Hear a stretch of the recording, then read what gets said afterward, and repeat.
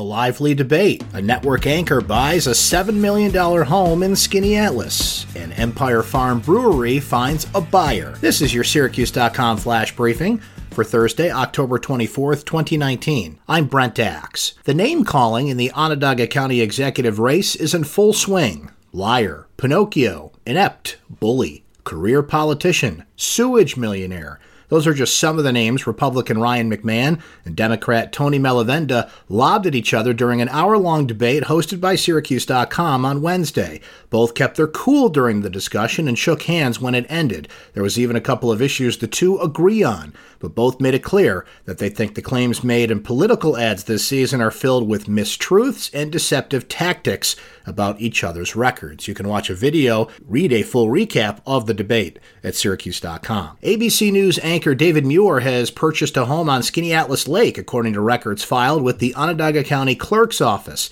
A deed filed October 9th shows a $7 million purchase price for 3406 West Lake Road in Skaneateles.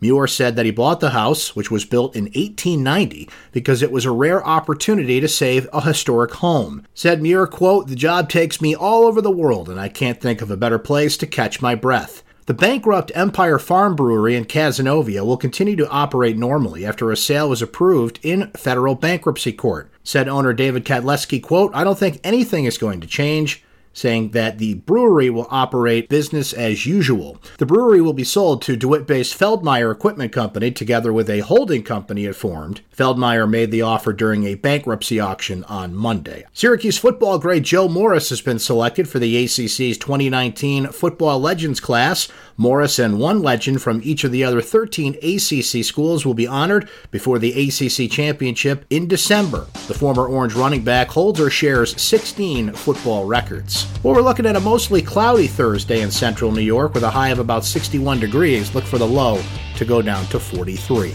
That's your Syracuse.com flash briefing for Thursday, October 24th, 2019. I'm Brent Axe.